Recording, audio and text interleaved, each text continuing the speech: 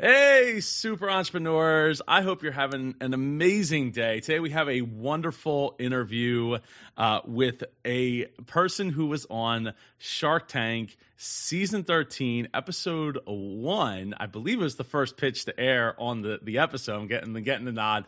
And I'm so happy that she decided to reach out. We have someone from Kane Apparel. Everyone, I need some super claps wherever you are right now, sitting on the bus, watching on the toilet. Just start clapping as loud as you can and give some super claps for super Philomina Kane. Woo! Welcome, welcome, welcome. Oh, I love the jazz singers or jazz hands. I don't. Hi, everyone. Hi, kinfolk, and everyone else.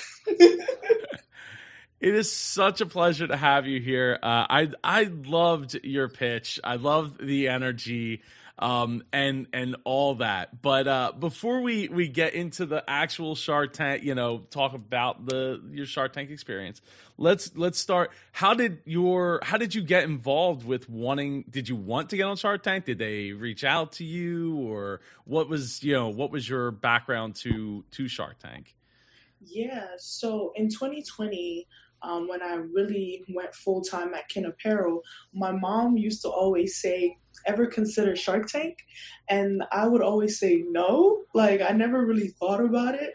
But I would always watch Shark Tank to learn business jargon. So I didn't study business in school. I studied biology. So Shark Tank was one of those shows where I always used to write down everything they were saying and Google it after so I could just pick up on some business terms.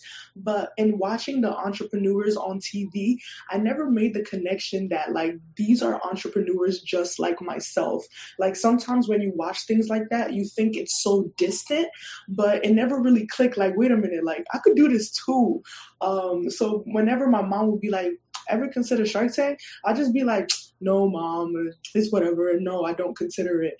But in 2021, which March 2021, a Shark Tank casting producer actually reached out to Kane Apparel. Yeah, and that's really how it all started. It was not on my radar at all. But when they reached out, my mom was the first person I called. I was like, Mom, Shark Tank reached out. And she was like, you see, I told you. And I was like, yeah, you did. So that's really how it all began. No, I love that. That, it does go to show that, it's not always as unobtainable as people make it out to be. Look, obviously there's something like 40,000 people a year, apply to be a part of the show, and a certain amount. And I've actually quite a few of the people that I've gotten an interview were actually reached out to by Shark Tank, and not the other way around. And I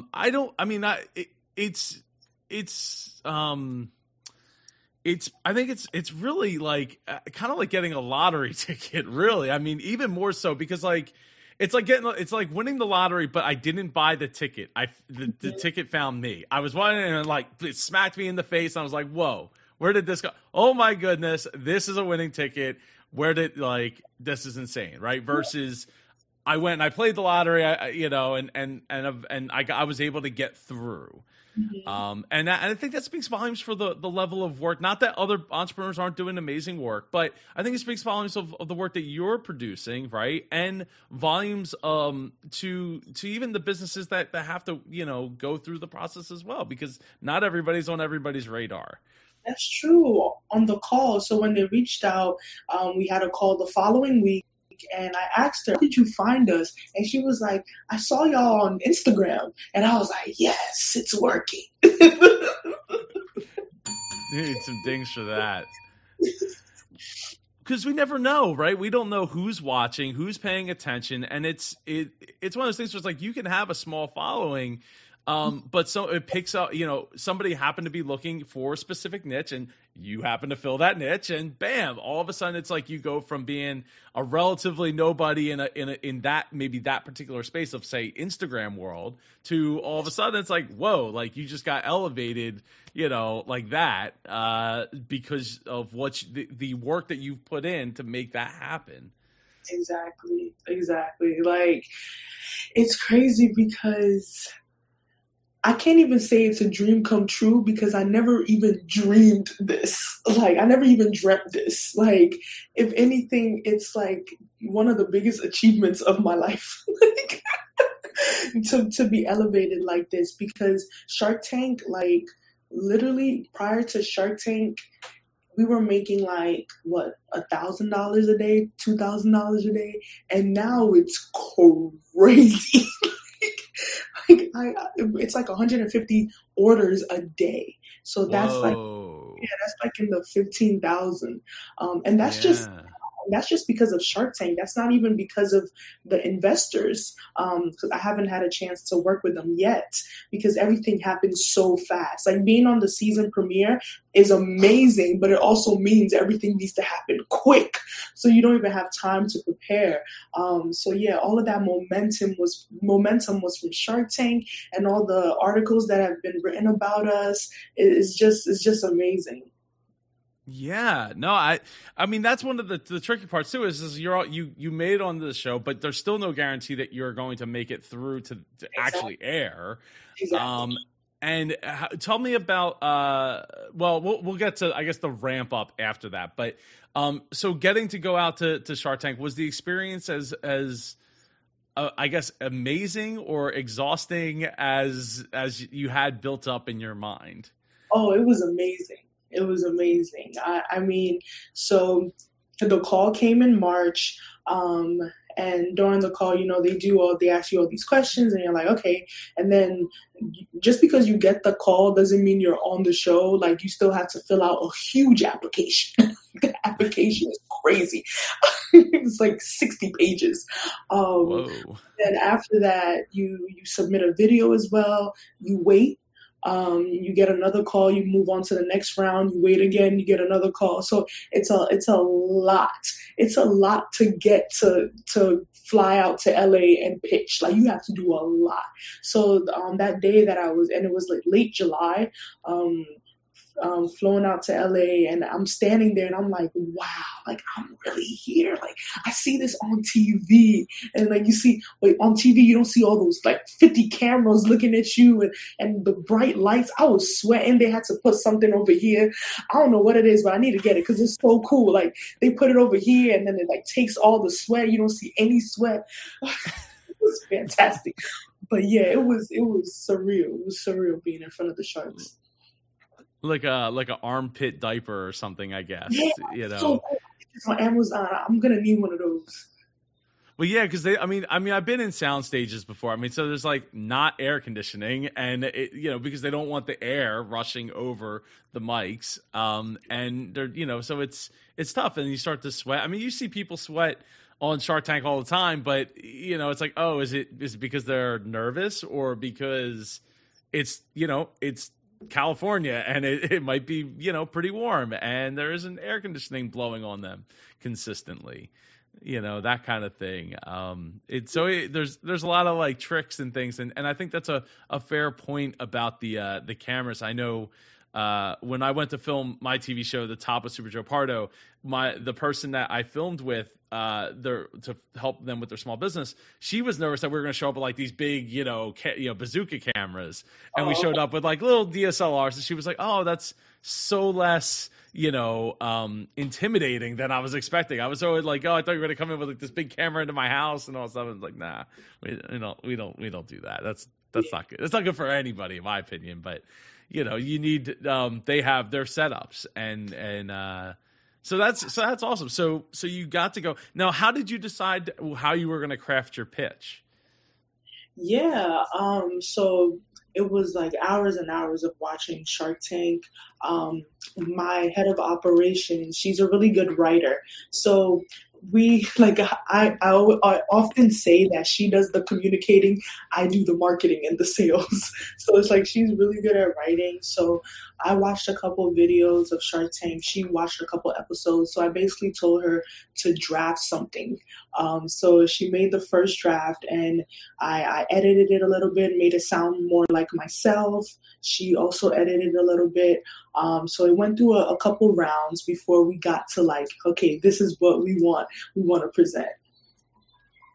Yeah, I mean it's a daunting task. That I think between that and figuring out what percentage, what offer you're looking for. Did you have trouble with that part, figuring out what you wanted your offer to be? So because it's such a small company, to be honest, that number just came out of nowhere. So because I know that like when your company is like fairly new, the evaluation is really not that important. Like it can change any day. So I knew going into it that I wanted to just like say a number that wasn't like cutting myself short, but also wasn't crazy. So I was like, you know what, 200,000 to 10%, because when you go into the tank, like the sharks are gonna want to negotiate with you. So I knew leaving, I was not gonna get that 10% that I was asking for. I knew it was gonna be way more than that, but I just wanted to like have a benchmark to start with. So what I did was I was like, you know what, we're gonna make $1 million this year, and my projections was $1 million this year without Shark Tank. So I was like, you know what, we're gonna make $1 million this year, so let me double it. And say that we're worth 2 million. So that was my thinking. No like actual analysis went into it because we're such a fairly small company. Yeah, I mean, it's always a difficult, daunting task for small business owners to figure out like what is it really worth, and how. Because the other thing is, and I don't know that a lot of people realize this, is like whatever money you ask for, that's the money that you have to leave at least with. Yeah. And that can turn into a quick problem. They're like, well, your company's really only worth maybe like $600,000. I'll give you 200,000 and take 66%, and now you work for me. Congratulations. Exactly. Okay. When you got done your pitch and got out, tell me, how were you feeling? What was the first things you went and did? One thing about me, I'm gonna cry. My mom was like, yo, we're gonna need to bring like a bucket to Philo's wedding so she can cry in it. Oh my God. I'm a really emotional person, but I'm really emotional because of like everything that's just like aligned in my life. I credit everything to my praying mother. So my mom is a pastor and she prays all the time. And if you think about it, like she really manifested like Shark Tank. It was something that she said I should do, and I was like, I brushed it off. And like to see where we've come from to now, like there were times like growing up where I was in like the ambulance with my mom like 3 times a day because like my mom was so sick. Right. And to like go from that to being like her child that's going to like make a better future for the family, is everything was going through my head at once. So that's why I was like so emotional. But yeah, when I got out the tank, I did my little dance. And they asked me a lot of questions. So after that, I got out to the trailer and my mom was the first person I called. And my mom fasted that day. Like she fasted the night before and that day. So she was like, yeah, I'm fasting. So when you give me the good news, I'll eat. And I was like, okay. So I called her and I was like, Mom, you can eat now.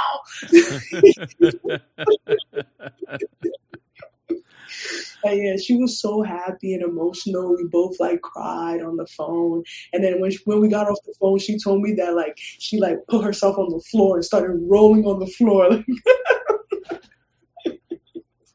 out of excitement. Yeah.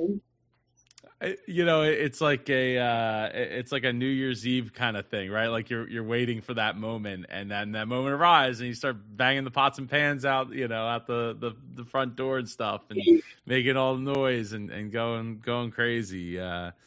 It's no that is awesome. Now going to the crying part. So I mean, I don't know if have you read many of the comments that have been on your reaction video here on the channel? Yeah, a lot of people are like, oh, crying and business doesn't mix, blah, blah, blah, blah, blah, blah. And I'm just like, okay, you can have your own opinions. I didn't grow up studying business. Like, I grew up working hard, of like literally coming from nothing, working hard my whole life, and to be on Shark Tank.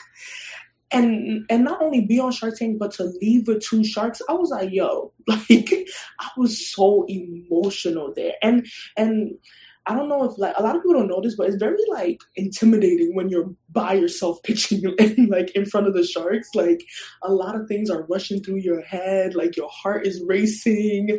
Like I often tell myself, like if I was to do it again, I probably would have brought someone right next to me to like ease the tension a little bit. But at the end of the day, I'm glad, like, you know, I sucked it up and I did it myself. Like so in terms of the people, I don't really care about that noise, to be honest. Like my favorite quote growing up, it's like, don't go through life trying to prove people wrong. Go through life trying to prove the people that believe in you right. So I've always had like a positive outlook on life at all the time. Like at the end of the day, maybe the outcome will be the same, but at least you went through that process with a positive and optimistic view on everything. And also, I've done really well for myself. Yeah. Heck yeah. Heck yeah. You absolutely, Anything absolutely they want, have. really well for myself. Mm-hmm.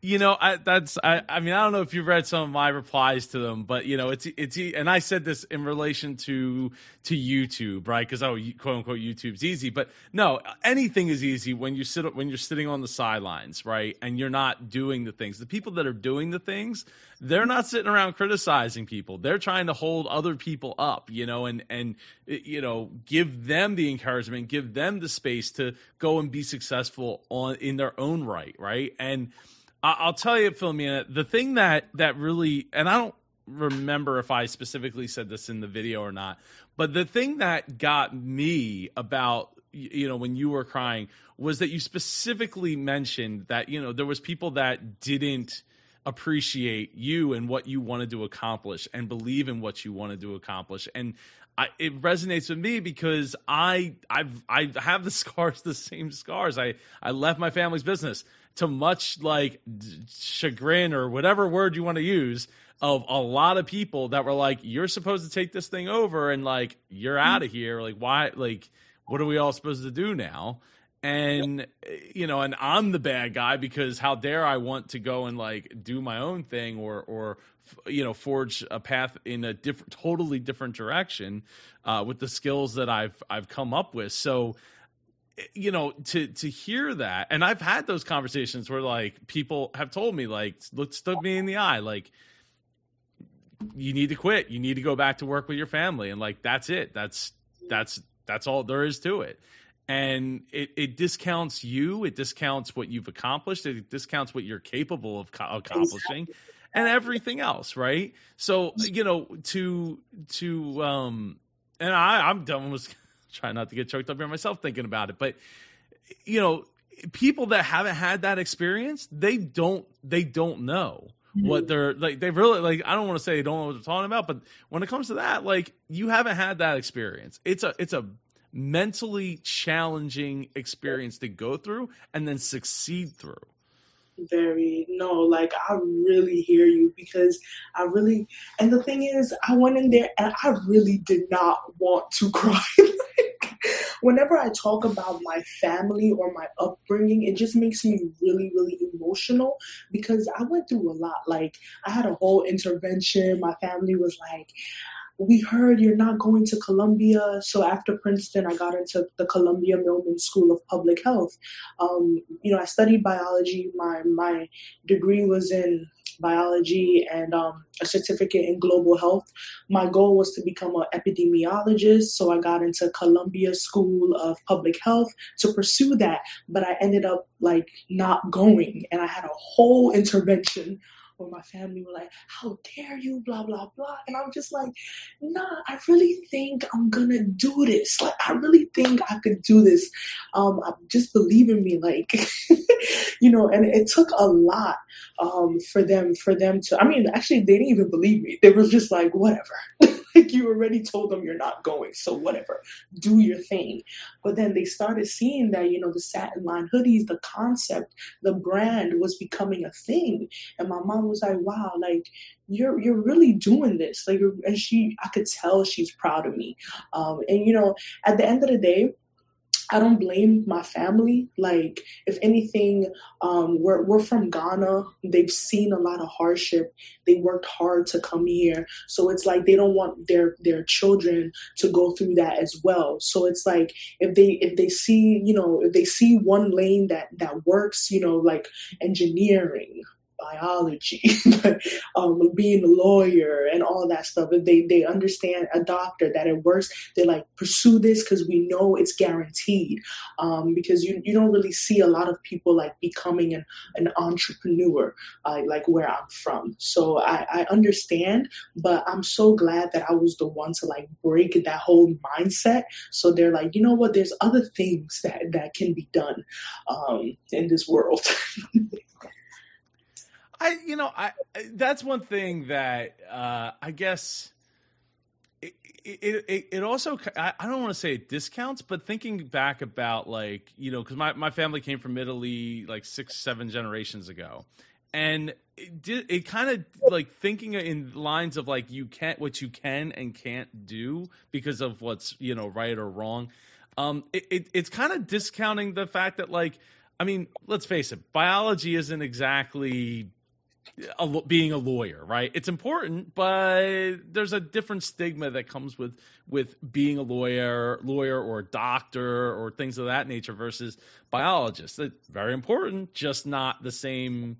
There's probably a lot less chance of making that, I assume 6-figure, salary and things of that nature that, is kind of, associated with the idea of like, we took a risk, right? We moved, Yep. we migrated from Ghana, we migrated from Italy to get to the America, the new world, however you want to call it, and have opportunity. And it doesn't have to be limited to what the consensus is of, you go, you be doctor, you go, you be lawyer, you go, you be something that's high in demand and going to make a ton of money.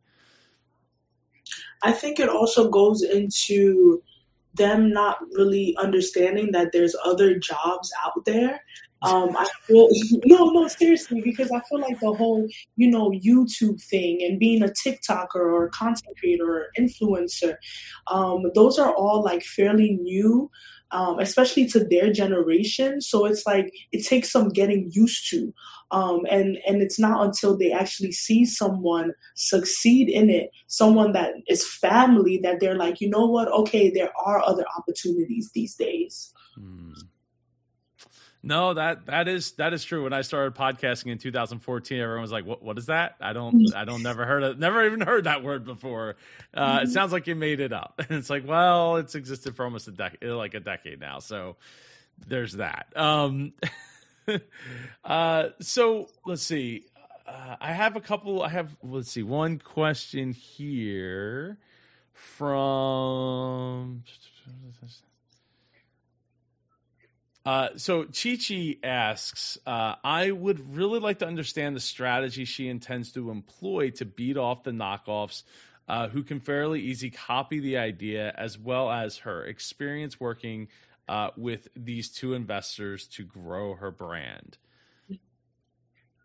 Yeah, so the thing with this product is that, it doesn't really qualify for utility patent. A utility patent is like the strongest patent you can get. You either get that or a design patent.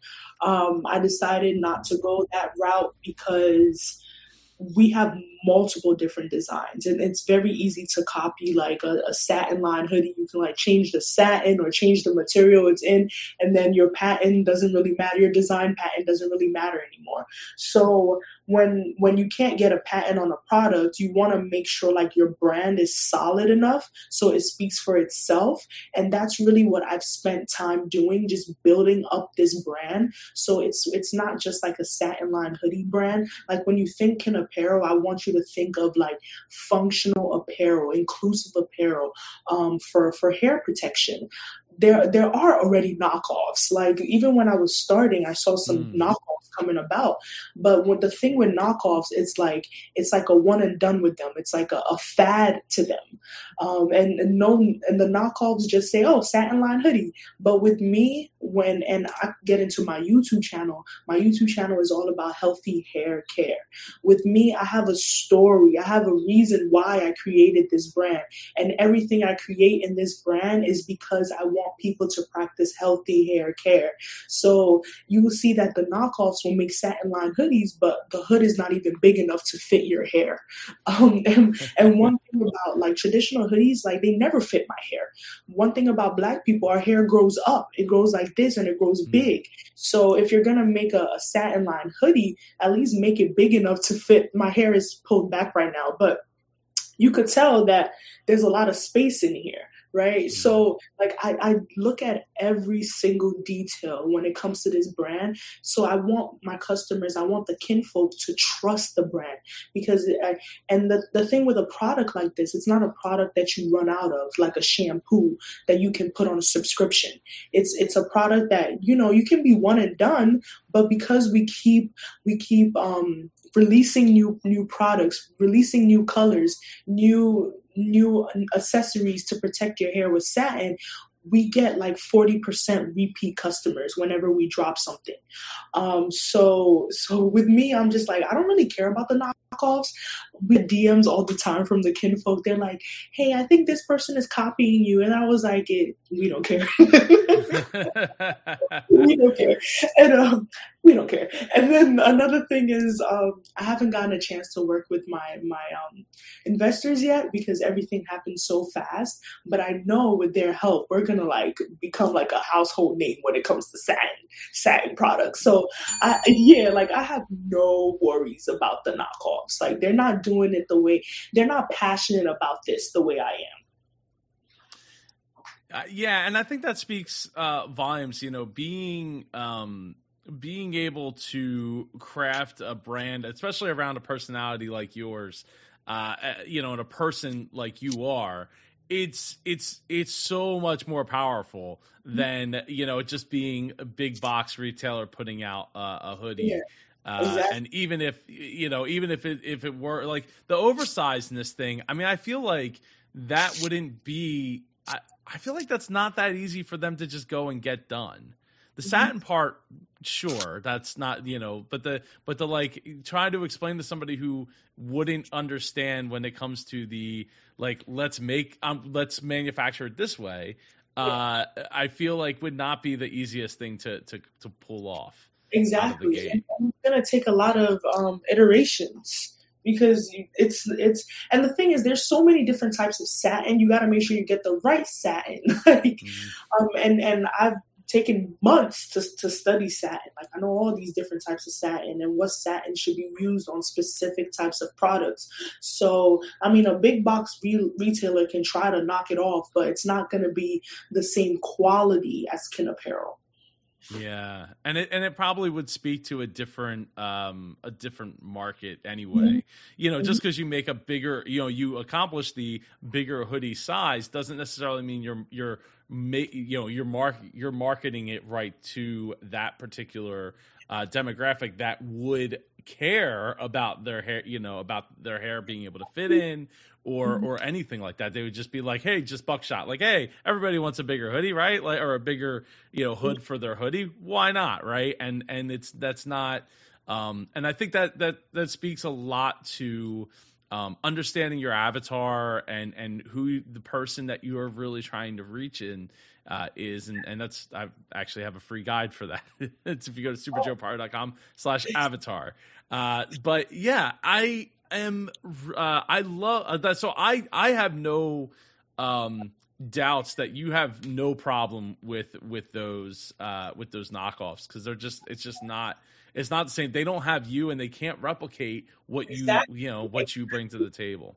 Yes, and another thing is we've built such a solid brand that like the kinfolk go hard. The kinfolk, they're our customers, our followers, their supporters, they go hard for us. So if like, let's say like a big box retailer was to do this, oh yeah, it's going to be all over Twitter, all over Instagram, like take it down. like, this is not Ken Apparel. Like they go hard. So it's also like building a very loyal following, a very loyal customer base who are always going to be looking out for your best interests. Yeah, yeah. I mean, just having people DM you about knockoffs that they're finding is awesome, because they don't have to do that, right? And most brands, come on, like, let's face it, like, most companies are not going to have people texting them or messaging them or emailing them about knockoffs to their products. You know, no one's emailing Amazon. I guess I don't know if Amazon Basics. Yeah, I guess Amazon Basics would be a good example of, like, nobody's emailing Jeff Bezos about, hey, they're knocking off the fact of the matter is they're probably knocking off the person that you know they copied from that person, which is getting them in the hot water, which is good. They should be reined in a bit there when it comes to knocking successful products like specialty products off in their own store. So there was one question that came, another question that came up in the comments asking about if you thought about bringing your production stateside at all. My production stateside? Yeah, producing the hoodies like here in the States rather than. Oh, sorry, I didn't understand that question. Oh, no, it's okay. It's okay. It's all right. No, I haven't thought about that yet. Mainly because like the materials that we use are like very specific that I don't even think they're here. Like everything will have to be shipped to the US anyways. Like we use very like I'm gonna have to send you a hoodie. But if you look at, I will come pick one up in South Philly. I will find parking in South Philly and come pick one up. Like some of the satins that we use have to be shipped over to the US overseas, and the pricing will just be like maybe double what we even pay right now to make the hoodie. Yeah, like so right now I'm comfortable with it being overseas. But I don't know what the future will bring, especially with the new investors and their resources.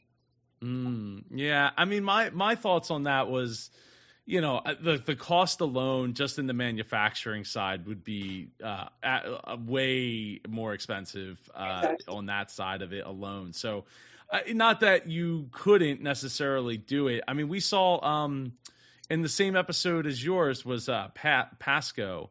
And how they did that, he did the pivot to like, oh, we're gonna make everything local, and like the troubles that he's having, right, with having, and he might not be having those troubles anymore if he's watching. If you're watching this, I'd love for you to, Patrick, I'm pretty sure that was your name. Come, you know, I'd love to have you come on the show.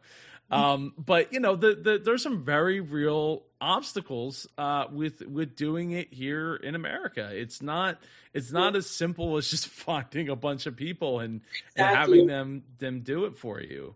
Yeah, and the standard of living and the cost of living is way more expensive here. So the hoodies will cost more to make, and then inevitably we'll have to increase the prices to even make a good margin profit.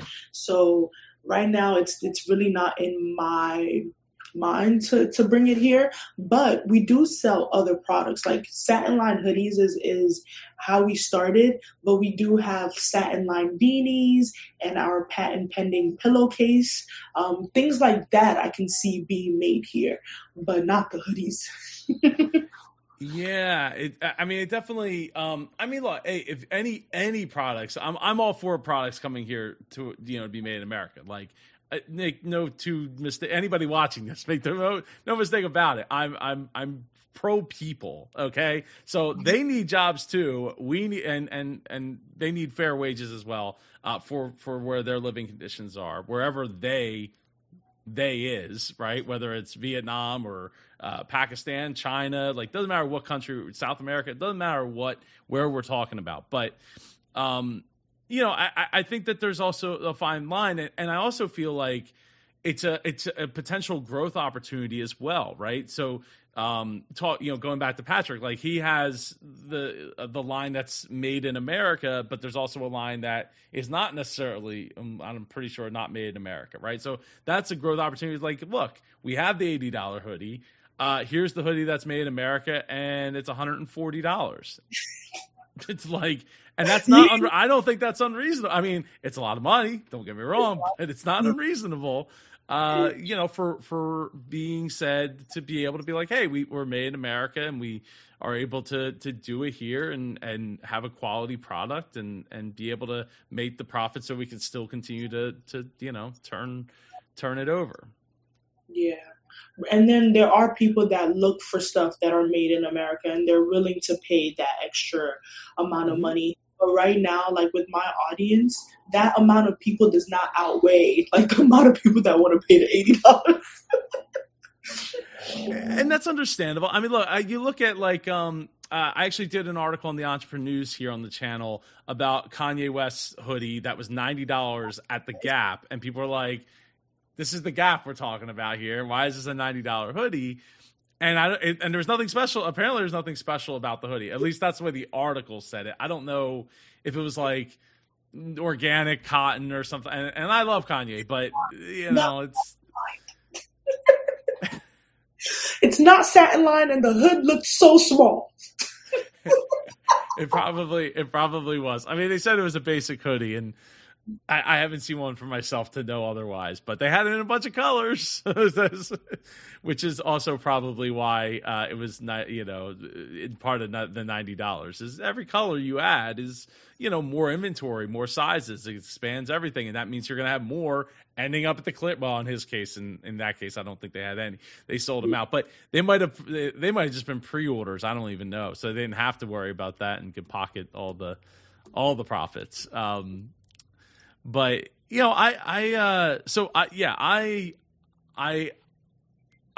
love the pitch. I love that the fact that you were able to accomplish what you came to do. And I love the fact that your response to people who, said crying is unprofessional. This is your version of professional. It is what it is. Ding, ding, ding, ding. So you get back. So you get out of the tank, and I assume you eventually head back home. Did you get to enjoy LA at all? Had you ever been to LA? No, that was my first time in LA. So I made friends there. There were a lot of entrepreneurs there, so I made a friend, and we went out to a boardwalk. We got some churros, we got a burger. We talked a lot about business and what this means for our businesses being on Shark Tank. But yeah, that was my first time in LA. I didn't get to like go all around, but I did go to a boardwalk and get some food. Oh, was it Santa Monica by chance? Because yes. I love Santa Monica. Santa Monica's great. Santa Monica's great. I could go there anytime. I'm willing to go anytime. So you get back and what's the vibe feel like then? Like, what were you like race? Did you feel like you were on the clock at that point? Like, okay, like now I gotta ramp up, get more orders in here, or what was going through your mind? So that wasn't going through my mind, because even when like you film and make a deal, your episode still might not air. So they always make sure to tell you that like your episode might not air. In addition, when you make a deal, it's more like a handshake agreement on the show. So because like that's like the first time the sharks actually see you. And here another thing, some people think like the sharks know about you before you get onto the stage, but like no, it's like the minute you're there, that's the first time they're ever meeting you and knowing about your business. So it was a handshake agreement. So that means like due diligence comes afterwards. There's a whole lot of back and forth. So when I got back, I was definitely not ready, or like I was not like in go mode to like produce more hoodies or like get some more funding to do that. All I knew was, okay, now I play the waiting game. So waiting for the due diligence, waiting to go through all that, waiting to hear from Shark Tank to see if we're on the episode. So it was definitely the waiting game. And remember, I said this was like end of July. So July, August, September, October. Like that's not a long time at all. No. Yeah, and it was the beginning of October. But you do find out about your episode airing a couple weeks before it airs. So that's the time you could use to like ramp up and stuff. I would say that prior to even being on Shark Tank, my goal for this year, on top of making $1 million, my goal this year was to actually prepare for hoodie.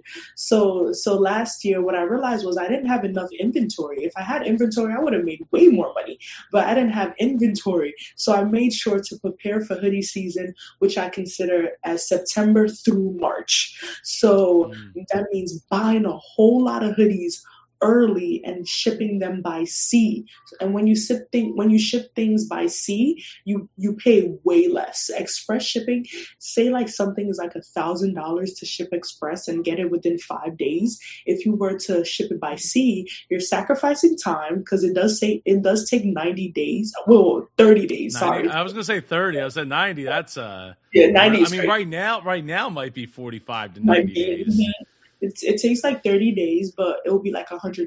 So it's like, okay, if we're going to ship thousands of hoodies, we're going to want to ship them by sea to actually make a profit.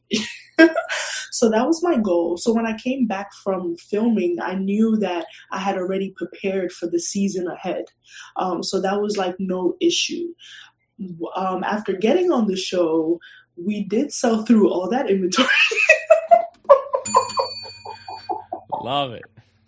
So now, if you were to get on the site, we do have a few things left, but a lot of things are also on pre-order for people and people will be getting them before Christmas. That's what we said. Okay, a lot of people buy this as a gift because it's a great gift. So people will be getting their pre-orders before Christmas, but there are some things on the site that are available, like our new Teddy Fleece hoodies. Okay. That's awesome. So hopefully everybody's orders can be fulfilled, given the shipping crisis and all of that mess that's going on that we're tracking on the Entrepreneurs, which you should totally be watching here on the Super Joe Pardo channel. Oh man. So it's only been 2 weeks since you've been on the show. And do you feel not been 2 weeks yet? Has it not been 2 weeks? No, I guess Friday would be. Yeah, this Friday would be 2 weeks. So, have you been recognized in Philly yet, or what? Oh yes, the day the episode aired, we actually had ABC News came into the office. It was like the afternoon before it aired. They came into the office, did a story about me and Kane Apparel. So that aired around like 6 p.m. and then the show aired at 8 p.m. Yeah. Man. The publicity has been crazy. Like, there's a lot of like articles in like the Philadelphia Business Journal. CNBC wrote a whole article about me that went viral. It's been really, really beautiful to see the brand get into the eyes of so many people. And another thing is that like, after Shark Tank, we got a lot of messages saying, hey, like, I know you only market to Black people, but this is not only for Black people. Like, I'm white and I have curly hair and I love this product. I could use this product too. And then I was like, well, if you think about like inclusion and all of that, like Black people have not been included in a lot of things for years. Like, we often buy things that we don't even see our shade in it, but we buy it because we know we need it. So, and also I'm a Black woman and this is a product that really, really benefits like Black hair because, when it comes to hair, like our hair is near and dear to our heart. It's not just hair for Black people. So I knew like when we started this brand, yes, I was marketing towards the Black community because this is something that we need. But I always knew that anyone could protect their hair with a satin line hoodie. It's just like I started with the Black community because that's what I've known for most of my life. So that's just to say that this product is so amazing because last year a kinfolk by the name of Joanna left a review on the site, and she was like, "Hey, I just finished my chemotherapy medication, and to my surprise, I found Kin Apparel, and I'm so happy because as my fragile hair grows back, I can protect it with this hoodie." So when I saw that review, I was like, "Oh my goodness! Like this product, this brand is bigger than me, myself, is bigger than what I ever thought it would be." Like, we're over here helping people that have been treated for cancer or going through chemo medication and all of that. So after seeing that review, one thing that we did was we actually donated hoodies to the Children's Hospital of Philadelphia. So September is actually Childhood Cancer Awareness Month. So we kicked off our donations with a box of hoodies for the kids there at CHOP, and we're going to do it this month and also next month as well. So we're doing 3 months of donations, and our goal is to like continue doing that, because after hearing Joanna's story, I was like, wow, this is huge. Like, we could really help people going through this as well. And we actually got some feedback from the staff there, and they were like, the hoodies have been very therapeutic for the kids. Oh, my cousin actually works at CHOP as one of the nurses. I absolutely love that. And I think that an important lesson there for entrepreneurs, like going back again to the avatar, right? Start with one particular person, or in theory, one person in mind that you're going to solve that problem for, and other people will gravitate to that problem. You just, by marketing to everybody, you market to nobody. If you're just like, hey, this protects your hair, we might not be having this conversation right now, right? Because it wouldn't resonate with one group or one person enough to feel passionate about it enough to keep buying it and continue to enable the brand to grow, so that other people could hear about it and not allow it to like get kind of drowned out with all the other messages that are out there for everybody. Like the Coca-Colas and the Pepsis and all those people that are just marketing to like everybody on a mass scale. And I resonate and reflect with what you're saying about not being represented,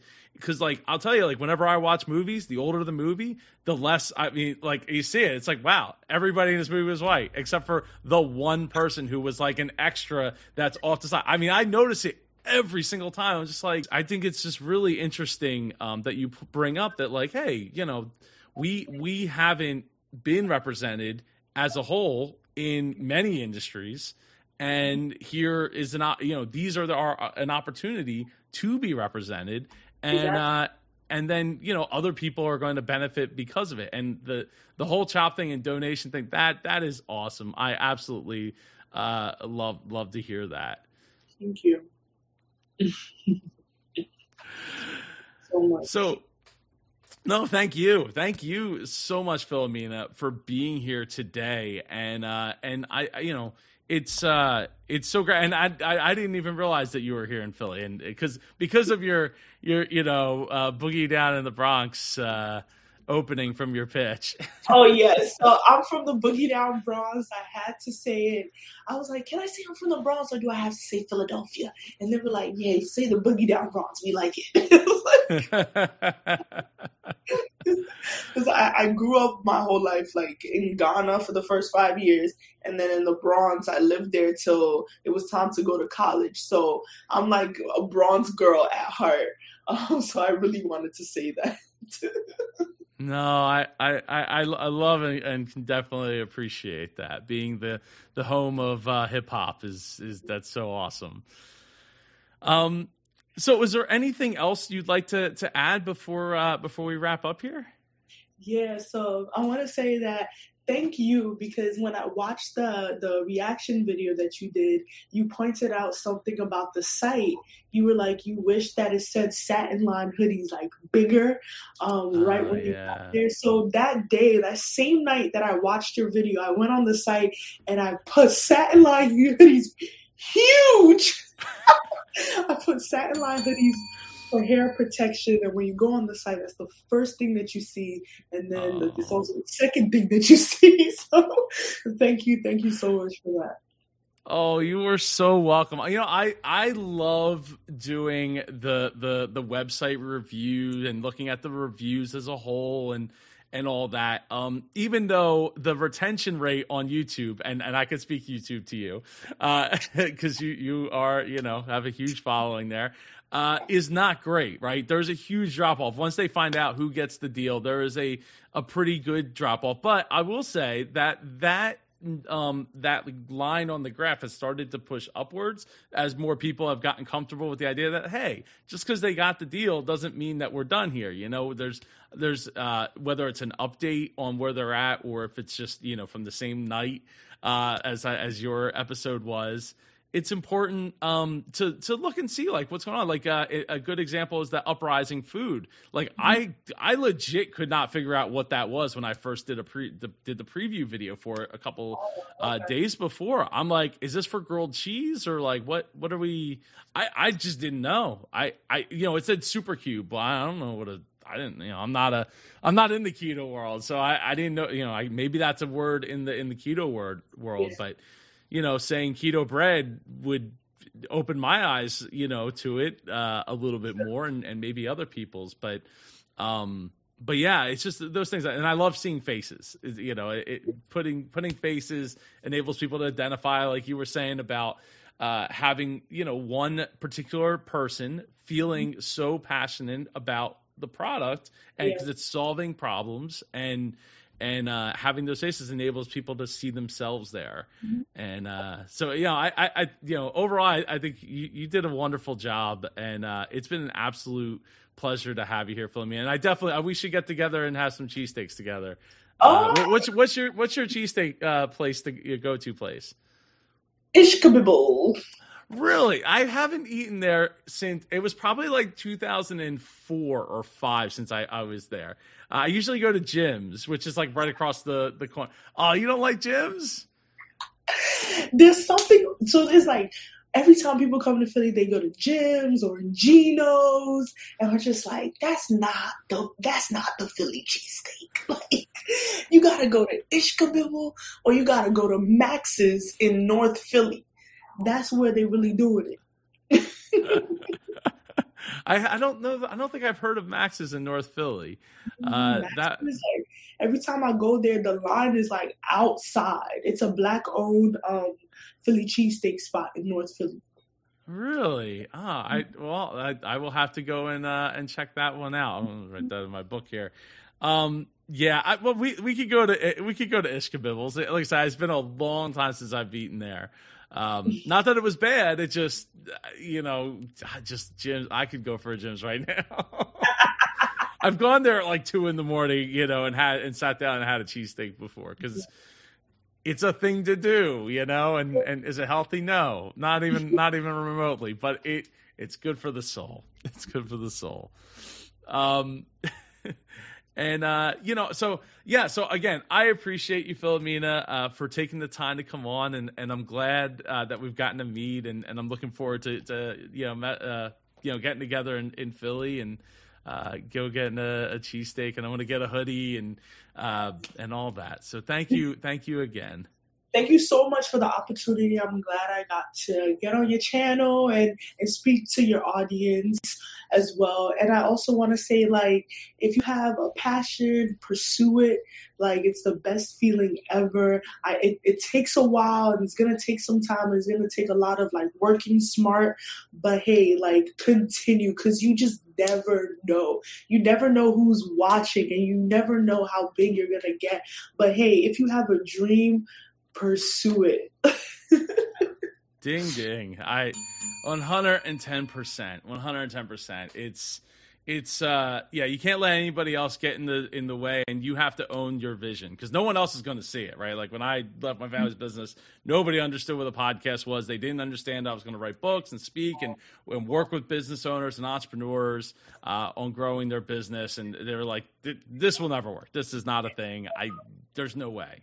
Yeah. And here we are 7 years later because it is working, and it's been an amazing, incredible ride getting to meet awesome people like yourself. Thank you so much, and continue doing your videos. I actually started watching. You made one for this past Friday. I started Mhm. watching that one too. So I was like, Oh, thank you. I do. So for anyone who doesn't know, I do them the same night that they air brand new. And the reason I do that is because search traffic, and people are searching, when you look at the search graphs on Google Trends, it's like, whoa, there's a huge Shark Tank effect that's mhm, happening.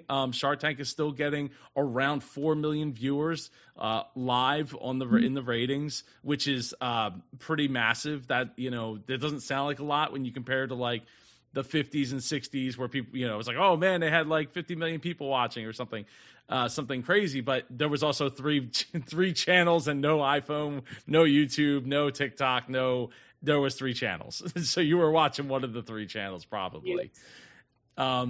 So yeah, I love being able to get them out the same night. It enables me to capture, a captive market, and also capture, some hateful comments from people who are like, shut the hell up and let the video play. And I'm like, you're not my audience, but I appreciate you anyway.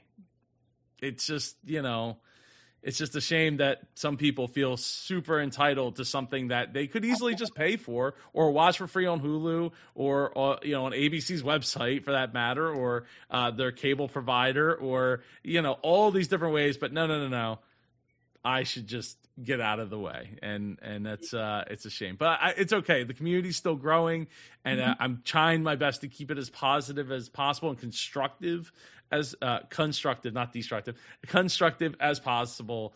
And I feel like we're really making some headway, and maybe at some point I'll be up to almost 200,000 subscribers like you, Philomina. Thank you, thank you, thank you. No, I think you're doing an amazing job. Like, really continue doing it. Like, you're really making a way for entrepreneurs as well. And also, I feel like when people watch your videos and like hear your feedback as well, they're also bettering their company as well. Absolutely, I've gotten a lot of feedback from people like that, and like yourself, that have taken that feedback and implemented it. And that's, I stand on 30 years of business experience. Like, it's crazy, but it's just the way. I mean, it's just what I love to do, is helping people, and this is the best way that I know how to help people, is enable business owners like yourself to like go and get more help, go, hire more people, and Yeah. enable it to just grow from there, and grow how you can help people. So Mhm. again, thank you so much, Philomina. I look forward to getting with you together here in the near future. And again, if you how can everybody get a hoodie? Oh, yes. You can go to kinapparel.com. That's KINAPPAREL.com. I love it. Thank you again to everybody for watching. I'll see you in one of these next videos over here. You're probably like covering my face at this point, or down below somewhere. It's somewhere on the screen. Go and check out one of those videos. I'll see you in the next video. Take care. Thank you